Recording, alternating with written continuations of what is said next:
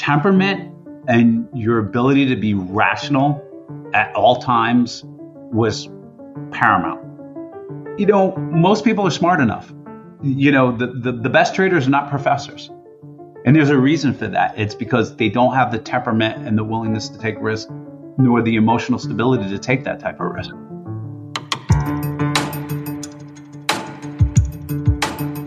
Risk of Ruin is a podcast about gambling and life and their intersection. I'm John Reeder. This is episode 21. Bill Perkins is not afraid.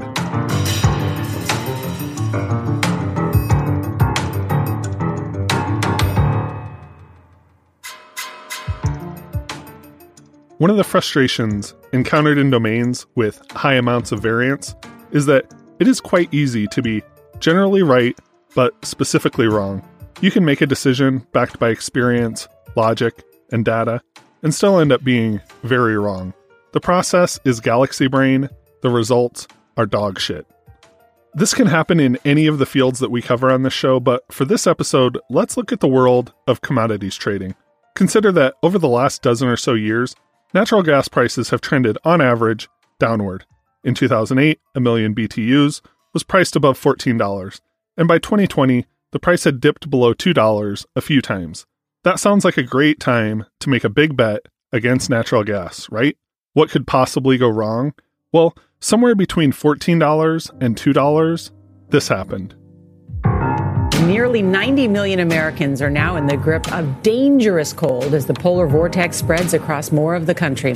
At least 9 deaths are connected to the historic winter blast that's causing major disruption across the Midwest and Northeast. And utilities are dealing with a dilemma of high demand. In Minnesota and Michigan, energy companies are asking millions of customers to conserve natural gas to avoid stressing the system. Michigan's Consumers Energy Company asked the big 3 automakers to suspend operations at their Michigan plants. All complied, including GM, which shuttered 11 plants across the state. So even though the long-term trend was down, when utilities have to call up their customers and ask them to please turn off the valve so that people don't die, I'm sure you can imagine what happens to short-term prices. Also, this isn't a hypothetical. This actually happened to Bill Perkins. Bill is a natural gas trader, and by the time the polar vortex rolled around, he'd been responsible for about $1 billion in trading profits. Here's Bill. We say, okay, given normal weather, what's the S&D? Let's say the S&D is very loose and you want to be short and prices are too high, etc. In the winter, that doesn't really matter if it's very cold, right? You're gonna get hurt. Well, we had a winter where it was a winter for the record books, or a month for the record books, and it was continual. And we also had a liquidity crisis with people needing to get out, and so it almost destroyed me. We'll hear more about this ordeal, but let's go back to the beginning. When Bill started in the markets, he had nowhere to go but up. So when I first got started, I was a screen clerk. My job was to check trades and sneak sandwiches on to the trading floor for the traders.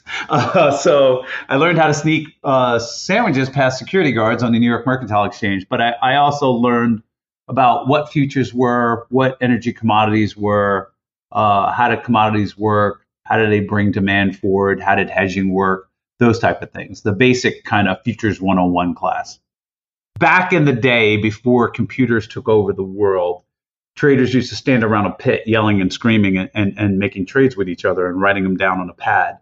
And they would have clerks check the trading pads, right, their notes, versus the other clerks, other traders noting trades to make sure it was right, make sure there were no errors before they were entered into the computer system of the New York Mercantile Exchange. And those guys were called screen clerks, mainly because we looked at a computer screen and made sure that the notes of our trader matched what were on this computer screen. If not, there was a whole process to correct and resolve errors. And these things had to happen within a certain time frame. Today, Bill is perhaps best known for his Instagram account, where he documents his rich guy lifestyle. You know, vacations around the world, famous friends, that type of thing. But when Bill started, his relationship with rich guy life was very different. Screen clerks don't get paid a lot of money. You know, you're there for the upside, right? I could have easily worked at McDonald's and made more money, or worked at any restaurant and made double the money I was making. So times were very hard and tight with money. And one day, my boss and my boss's boss were talking about how their limo driver had quit, and he, you know, they were paying him X, and I was like, I will drive the limo at night. I have no problem driving this limo at night, because, you know, I wanted the money. And so I drove the limo at night to make ends meet. Bill says that he was a slacker when he was young, but the thing that snapped him out of it was hunger. He wanted a different life than the one he had. I was in that phase of life where it's like, your parents aren't here to rescue you. Nobody's coming to rescue you. And being poor sucks, right? And so I had a choice of being a victim and thinking things, you know, I deserved it, or actually, you know, working hard and scrapping and saving money and, you know, learning as much as I can to go on this kind of delusional path of being a very successful trader, right? And I think I needed a little bit of delusion to believe that, right? Because it's a very it's a rare thing to do. Right. It's a tough thing to do. And so I think, you know, the first thing I needed was belief. That didn't guarantee my success, but it guaranteed that I tried. Bill wasn't part of a training program that would eventually make him a trader. So he invented his own program. I read a lot of books at that time when I was on the exchange floor. You know, it's kind of a gladiator sport in terms of trying to get ahead. And so if you're waiting for somebody to rescue you and teach you, you're not going to make it. I took a nighttime course in options trading, learning the basics of options. I asked for what books I can read to learn about commodities. I read like 3 or 4 books on commodities. And then I was able to ask informed questions during the day from traders and just listen to them and understand, you know, their take. Like, you know, there's a textbook and it's like, well, how does it really happen in the real world? How do they really execute, and what's going on? So I was hoovering up information as much as I possibly could, given my, you know, level of maturity and eagerness and the resources around me. And that's how I came to learn, you know, what a future market is, what it does, how does it operate with respect to energy. Bill's early career was marked by steady progress, along with the occasional setback. I rapidly was having different salary increases, and I was learning about different aspects of the financial industry. You know, I originally learned about commodities and futures, and then I was learning about options. And each move that I made, I was recruited and I was paid a little bit more or a lot more, right? And then I went over to counter brokering and I made a lot more, but then I hated it. So I think just the scorecard was the money. And the money kind of let me know I was going the right path or doing the right things. And there were times I messed up, right? Like there were times where I was like, oh shit, I'm fired and I'm broke again. And so there were times where I fell down and had to get back up. In the mid-90s, Bill left New York and set out to find opportunity in Houston. I went over counter brokering and it was lucrative for me, but I really hated it. I felt like I wasn't in control of my own destiny and that I was relying on somebody else's attitude or whether they liked me or not, or, you know, I knew them or I was friendly with them. And it just didn't sit well for me. And I really wanted to be a trader. And so when I got the opportunity, whether it was in Siberia or Houston or Kathmandu, I was going, right? I was young, I was 25, I was ambitious. And I had like a healthy dose of arrogance, right? Like I can do it against all odds. And so when I got to Houston, you know, I'm 25 years old, was a person who formerly said I would never live south of the Mason-Dixon line. But here I am not knowing a soul moving to Houston for this opportunity. I was just grateful to be able to step in the arena, right? And somebody who's been trusting me with it. The idea that this is the place to be didn't really sink into my head until I got here. So I was just taking a chance. I was like, hey, I'm getting recruited to run an options desk at a firm, and I'm going, I don't care, right? I got a good deal, and I'm going to go down there and try and kill it. When I got here, I was like, wait a minute. The drinks are like 1/5 the cost. I was living in a pizza oven, and now I have a 2-bedroom, you know, 2 bedroom duplex with a pool outside. I was like, oh my gosh, like the quality of life was like 10 to 15x. And the people were friendly. I was living in the Upper West Side in Manhattan, and, I'm a young single guy. Like the girls are very friendly down here, as opposed to New York City where, you could spend all night, talking, buying drinks and get a wrong number. Right. And so whereas, to me, I was, very much in a very exciting time of my life. And I was very appreciative for the opportunity, both socially, quality of life, and trading was. To understand the kind of opportunity that Houston represented, you have to remember that in the late 90s, the toast of the corporate world was the Houston-based energy firm, Enron. Even if the intervening 20 years has turned Enron into a punchline, the label, the smartest guys in the room, wasn't initially ironic. They were Fortune's most innovative company for 6 straight years. Also, Enron was just one of the Houston-based energy companies with large trading floors.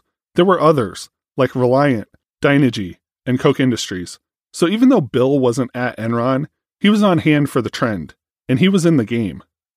At the time when I was, trading and I got here, and there was, the Enrons and the Dynegy's and all the trading firms that were running around that either had assets or were building assets, Enron was kind of like the king, right? Enron was the most, I think, envied trading shop just because they were innovative.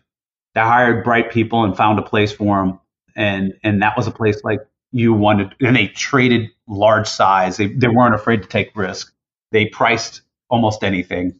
So that was kind of like the place to be. And the thing about natural gas is kind of like, you don't really see two boxers who box each other hanging out, or two MMA fighters who are in the same weight class who fight. Like they don't hang out. They're not buddies. They're not running around. But trading is more like golf. You're competing, but you're competing against yourself against the golf course. And so it's much more conducive to people talking shop, hanging out, running around. So the traders from all the different shops, the young traders, we all hung out together. We played golf. We went on trips together. It was a much more conducive environment to camaraderie, right? Like we're all in the same field industry together than if we were MMA fighters, fighting each other. And so by that token, you would walk around with people that were like at a shop where you like kind of like you were either envious of that shop. And Enron was the shop to envy at that time. Energy trading was just starting to explode due to deregulation. And because the business was relatively new, lots of the traders were in their 20s like Bill, and they loved to talk shop. You go out to dinner, conversation might be a little bit of sports, but then it's back into the fundamentals of whatever's going on in the market. And so you quickly formed relationships based on this common interest and this common love of solving this puzzle. The collapse of Enron is only important for our purposes because of the collateral damage it caused. At the risk of oversimplifying, Enron went down because it was a sophisticated shell game. They moved accounting entries in and out of special purpose entities in order to obscure their true financial state. When the firm filed for bankruptcy, the trading business was a casualty, but it wasn't really the cause of the failure.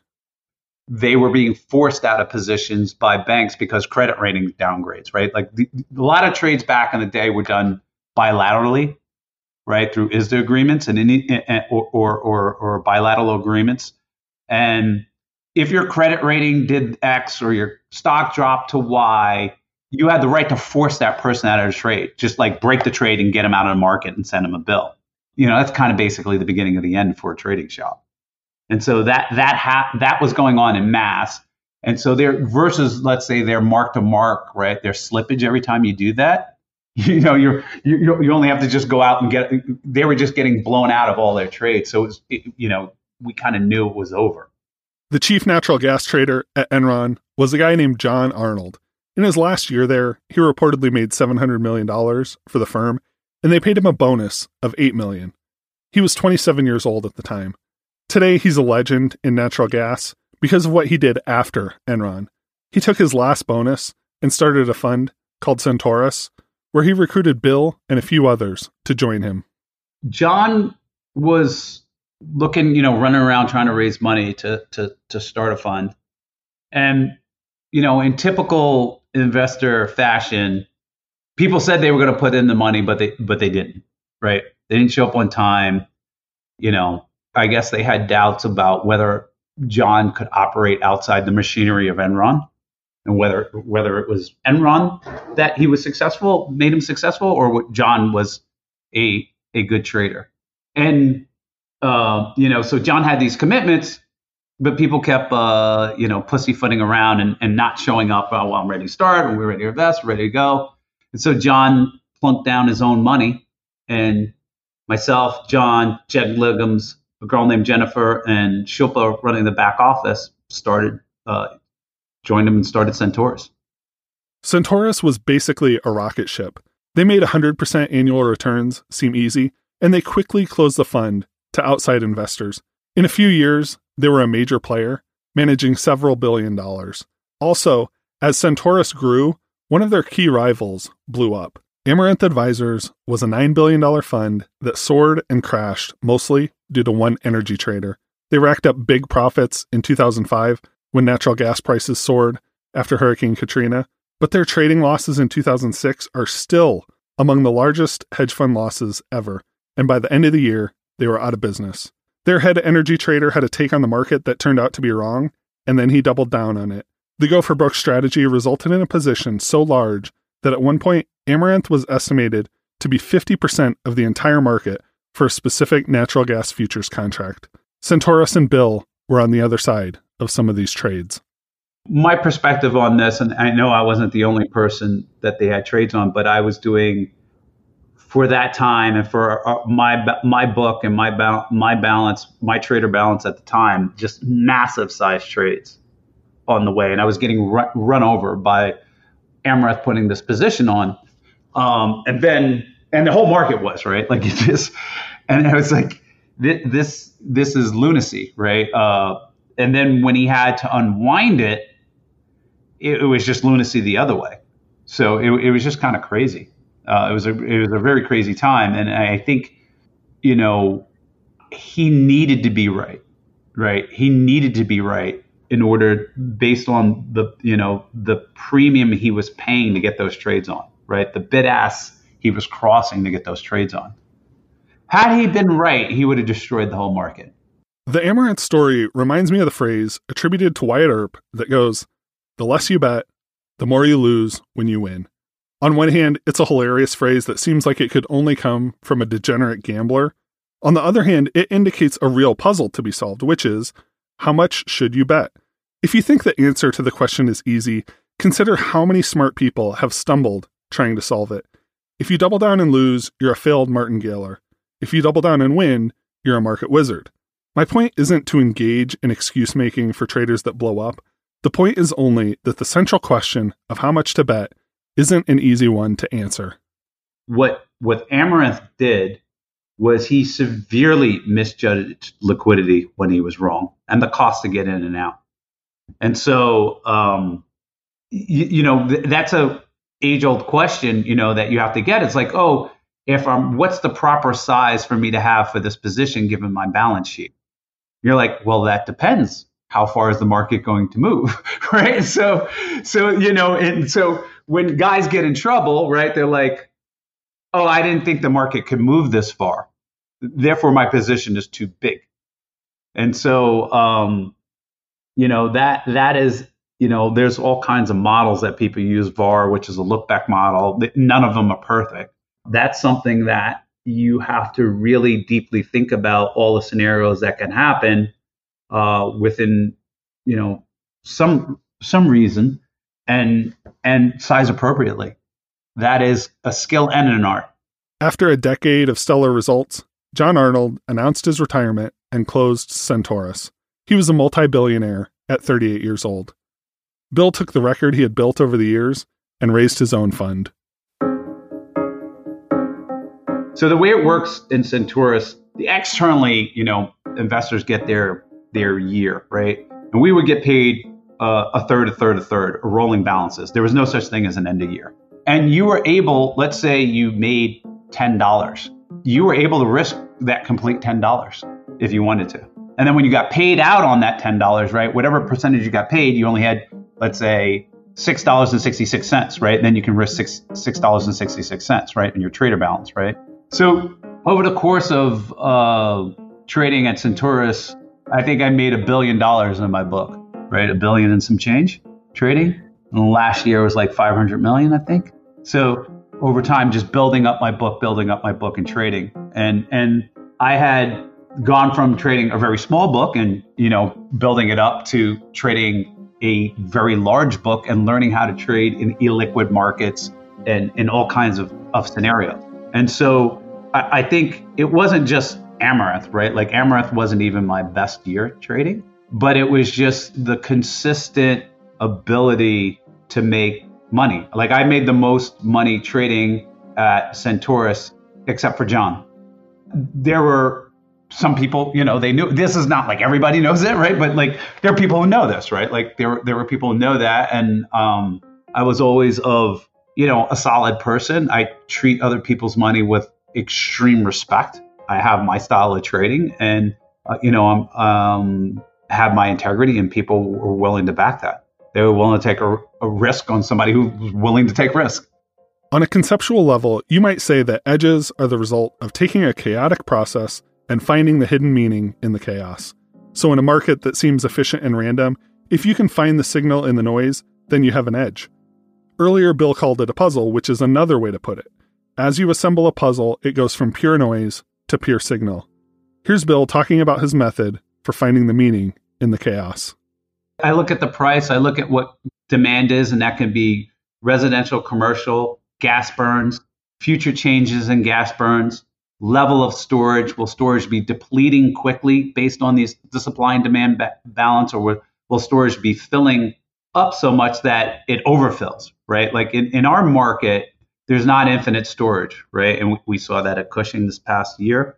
And so if the supply-demand balance is particularly loose, we can have a situation where we have to induce demand or actually turn off supply because prices go so low and there's no place for the gas to go.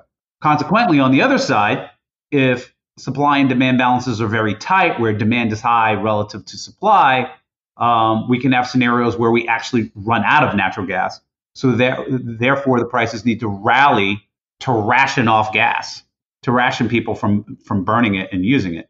And so, that's the push-pull dynamic of natural gas. And my job is to study all the factors to see what's likely, what's probable. Is it too cheap for the various things that can happen, or is it too expensive for all the various things that can happen? Not all commodities trading is one big casino. Imagine you're a natural gas producer and you have billions invested in your business, but everything is dependent on a very volatile market. It's possible for prices to fall enough that you can't afford to operate. You might enter into a hedging arrangement to smooth out your results. Your intent isn't to gamble. In fact, you're willing to pay a premium so you don't have to gamble. Bill might be on the other side of that hedge. I tell people I'm a glorified insurance agent. People that have risk for the price going down, they sell and they induce me to buy. And people who have risk for the price going up, they buy and they induce me to sell. I don't sit there every day trading. I wait till the market gets out of whack relative to what I think fair value is. And that difference is my edge, right? Just like an insurance company writes insurance premiums at a certain edge, right? Like you want the risk of your house burning down or whatever, they run all the all the stats and they charge you a little bit of margin. And so most of the market is not doing what I'm doing, right? I just happen to be one of the risk warehousers that actually studies the market inside and out to make the best estimate of where things are going to be given a certain range of scenarios. Bill has been running his own fund for about a decade now. In that time, he's gone through some extreme highs and extreme lows. He's reportedly seen minus 50% years, followed by plus 200% years. The first instance was during the polar vortex of the 2013-14 winter. It's been overall gone very well, but there are two instances where I almost died. we have a saying that if you trade long enough, you're going to blow up. And the second saying is you generally blow up when you have the most conviction. Bill's problem wasn't limited to the fact that his bet had gone against him. The problem was exacerbated because he couldn't easily cover his position. I can't get out because no one else wants to sell or buy, whatever the case may be. Like I need to buy 10,000 lots of X, and I don't have a person willing to offer a price of 10,000 X. I think it's worth considering how easy it would be to just roll over and die in a situation like this. First, as Bill says, your conviction that you're right would work against you. You wouldn't want to throw in the towel and admit to the 50% you've already lost. You liked the trade when you put it on, and then it got a lot cheaper. So it's not just that doubling down is the emotional response. There's also a logic to it as well. Then, while you're trying to figure out what to do, the phone is ringing. Investors want to know how much you're down, and they also want to know if you have a plan. You know, there's two ways that you can die, right? You could die that you just lose all the money, you can't get out, and the market keeps going, and you get liquidated out. Or you can lose a significant amount of money, and then the investors pull all their money, right? They just go, we're out. Let's pull the money, you know. So the investors weren't pulling their money, and I was able to call around to all the other traders that I knew and chop wood. I even called John, who like traded his personal account, and be like, I need 5,000 lots. This price is ridiculous. I was like, okay, here, sold, you know, and just chop wood and reduce to live to fight another day.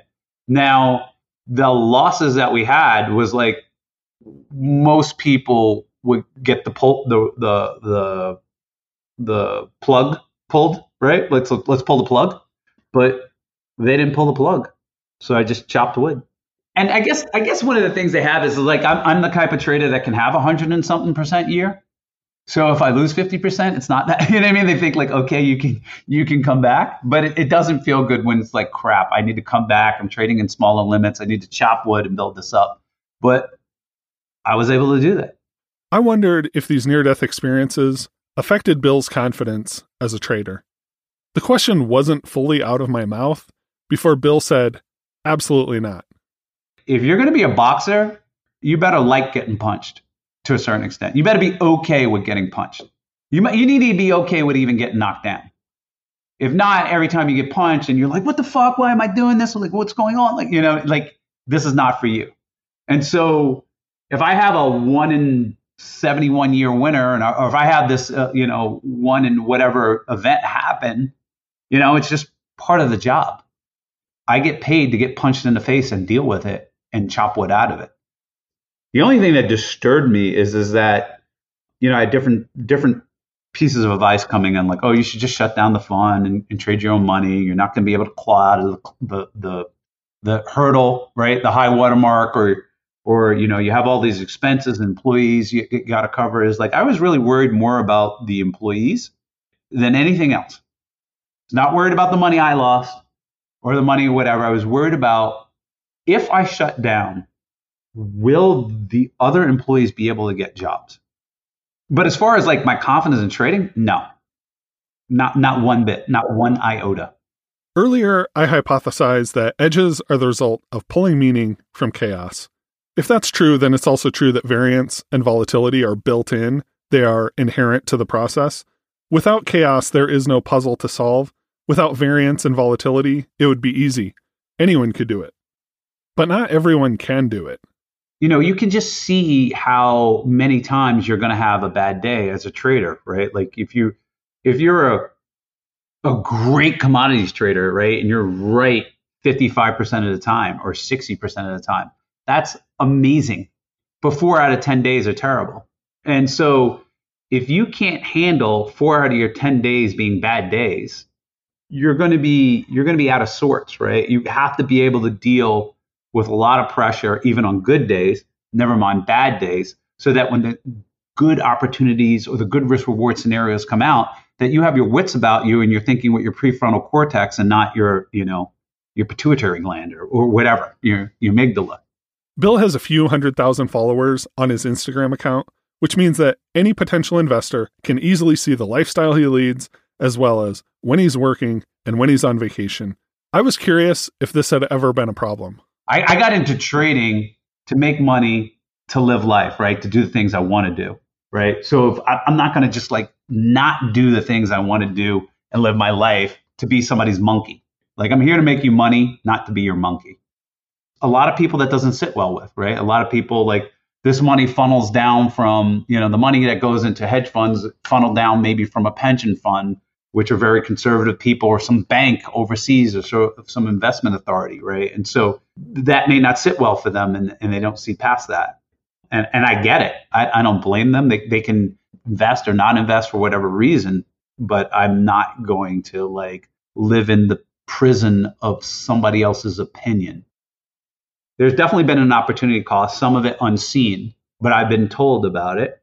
And there's other people who've been able to arbitrage that and put money in and not have that much in the fund, and that way they can make good returns, and the other people just, they miss out. But for me, between, everybody searching for that work-life balance, and I'm like, wow, if trading, it's like you're always working, right? You're always responsible for the position, right? Like when the vortex or things happen, I'm getting calls at 4 a.m. from the clearinghouse, like, what's this? Like chaos is happening, right? And you're always obsessing and thinking about, there's always a couple neurons firing, thinking about some scenario in the market, or what's the spread doing, or what's S&D going to do, right? And so that's a huge tax on your life. And I was like, to actually then have another tax on top of that, where I need to behave as if I'm running for office or some sort of beauty contest. It was just a red line for me. Bill is also something of a minor celebrity in the poker world. He's not a professional player, but he's known to play for very high stakes. This makes him a VIP in a world where professional players rely on fresh money coming into the ecosystem. When I first started playing poker as purely entertainment, just kind of hang out. Like I don't get to gamble. Right? Like I'm always taking, I'm always on the side of the house when I'm trading, or at least I believe I am, right? I don't get to go, well, let's just do it for YOLO, right? Or let's just put pressure. Like everything I do is calculated, right? It's a calculated risk reward situation in which I have a positive EV scenario, which is thoroughly researched by multiple people, including myself. Poker, I can do what I want. It's my money. I can goof off. I can be social. I can, it's more of a form of like blowing off steam and having a good time and talking with people at the table. As far as like having an edge, a game like that is, well, who are you playing against? Whether or not you have edge, right? Like in versus Mr. Market, right? Mr. Market, where it's the natural gas market, I have a lot of edge because I'm one of the most knowledgeable. And if I'm not the most knowledgeable, I got 3 other people in my shop who are very knowledgeable, who are also giving me pieces of information about what's going on in natural gas, right? And if I step into a market or arena, I'm really not only on a static basis, but also on a go forward what if analysis, right? Or counterfactual regret minimization for all you nerds out there of what's going to happen in natural gas. In poker, that's not me, right? Like I'm the big whale, I'm the big fish most of the time, because there's professionals out there whose job it is to know all these scenarios and all the plus EV spots, et cetera, right? That I am not throwing in enough time to do that, right? But if I thought about poker and obsessed about poker as much as I did trading natural gas, I would be one of the best poker players in the world. Bill has a very high opportunity cost when it comes to learning poker.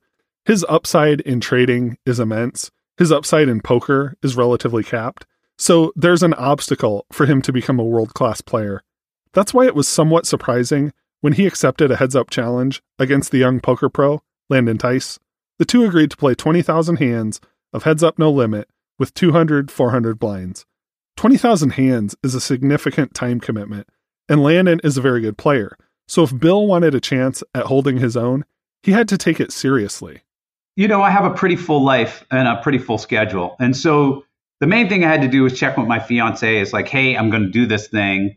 I'm going to be studying. I'm going to be playing practice rounds for, an hour, 2 hours a day. And then I'm going to do hand review for like an hour or 2 hours a day. And I have to do it at night. That was kind of grindy, but it was a fun grind, right? Like it's kind of like when you just start out trading and you're just anxious to solve puzzles and you're addicted to solving the puzzle of whatever market you're in, whether it's equities, bonds, commodities. It was just fun to learn. And I think learning is fun. And so I had coaches and tools to learn, and I was excited to get better rapidly. In terms of just playing each time, it's kind of strange because even though there's a bunch of scenarios, right? Like we're both allowed random number generators, and a lot of times your decisions, when you're playing perfect poker is something that happens to you, not something that you do. And you know what I mean? Like there's no real decision to make, right? So if you're playing perfectly, right, there's no real perfect GTO. This is called game theory optimal, right? It's like when this happens, you do this, right? When this happens and you roll a 15, you do this, right? So it really was like taking a test, right? Each spot hops up. It's pre-flop. He bets. Do I raise? Do I 3-bet? Do I do X, Y, and Z? Or I roll this. I'm going to 3-bet this time because I have two choices. The flop comes out. He bets 15% of the time on this board texture, or 20% of the time, I'm going to 3-bet.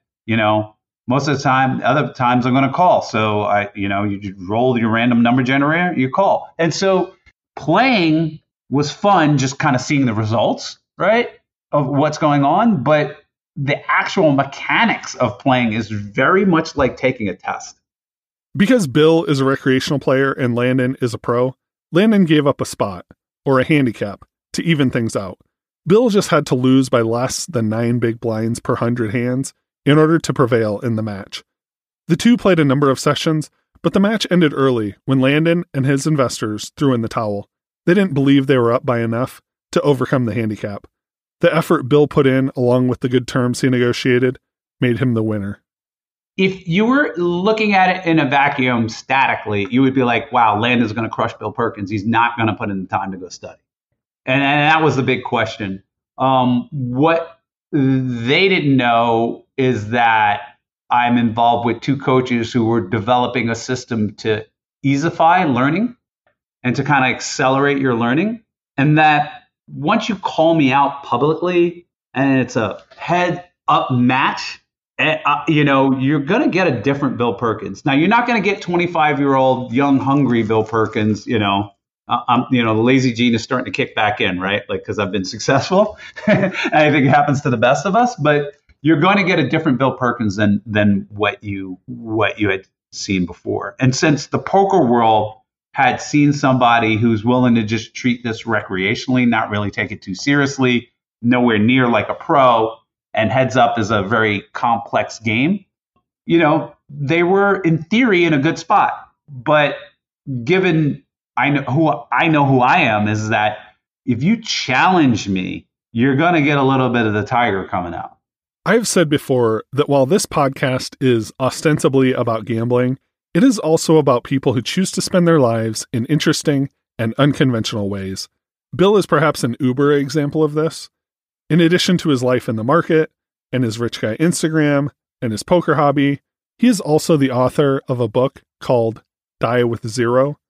Bill says that you should attempt to spend all of your money in your own lifetime, and you should spend that money on experiences that will enrich your life.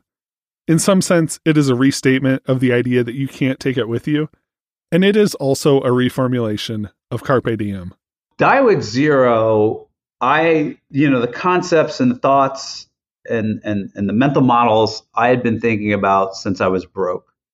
Since I was 21, fresh out of college, driving a limo at night, trying to make ends meet. Because when you start out, you're kind of like, okay, why am I going to work? And what do I want to buy? Do I want a house? And I want to be rich. I want to be rich before I'm 30, but why before 30? What is the purpose of it all? And what is the money for? And more importantly, when is the money for?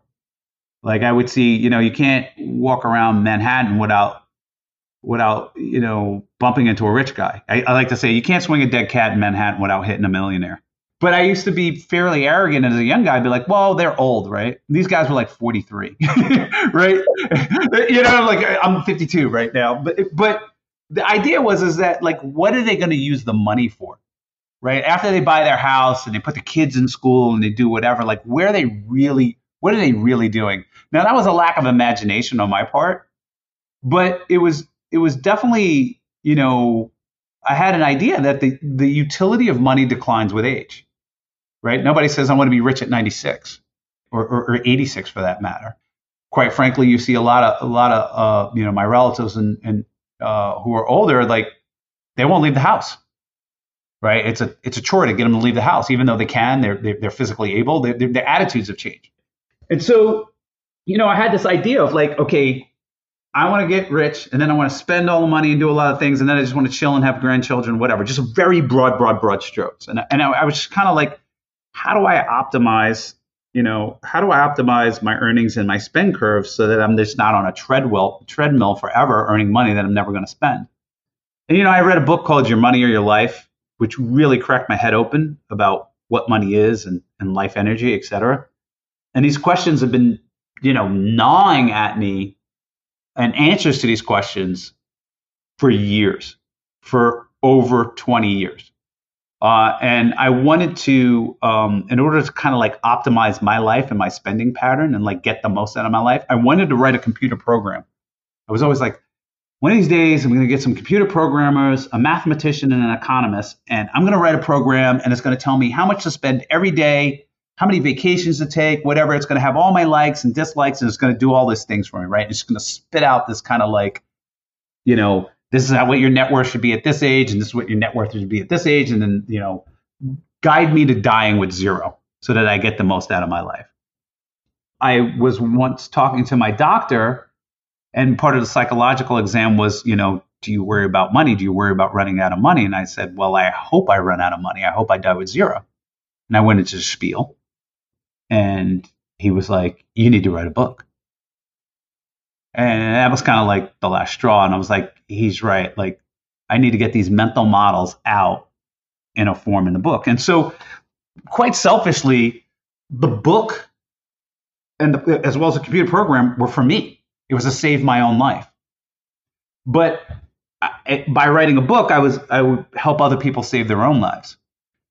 I know people might think like, what do you mean save your life, right? Like I say this all the time, like save your life. And for me, I religiously believe that, like, I'm saving my life, I'm saving your life. And I'll give you an example. Like when somebody's drowning and you save them, you pull them out of the water, and they were drowning, and you pull them out, and you're like, you saved my life. I was like, guess what? They're still going to die. They are 100% still going to die. They're just not going to die that day. And so what you're really giving them is more experiences, more chances to fulfill their life, more fulfilling experiences. And so when I write this book for you to optimize your life, what am I really doing? I'm giving you more experiences, more chances to live a fulfilling life. The same way you saved that drowning person and gave them more fulfilling life. And so I have this kind of like, by trying to save my own life and putting this in words in a coherent form, arguments, etc. If I can get this idea out into other people in a format that it goes past their ego and they absorb it enough to make changes, that I will have saved their life a little bit.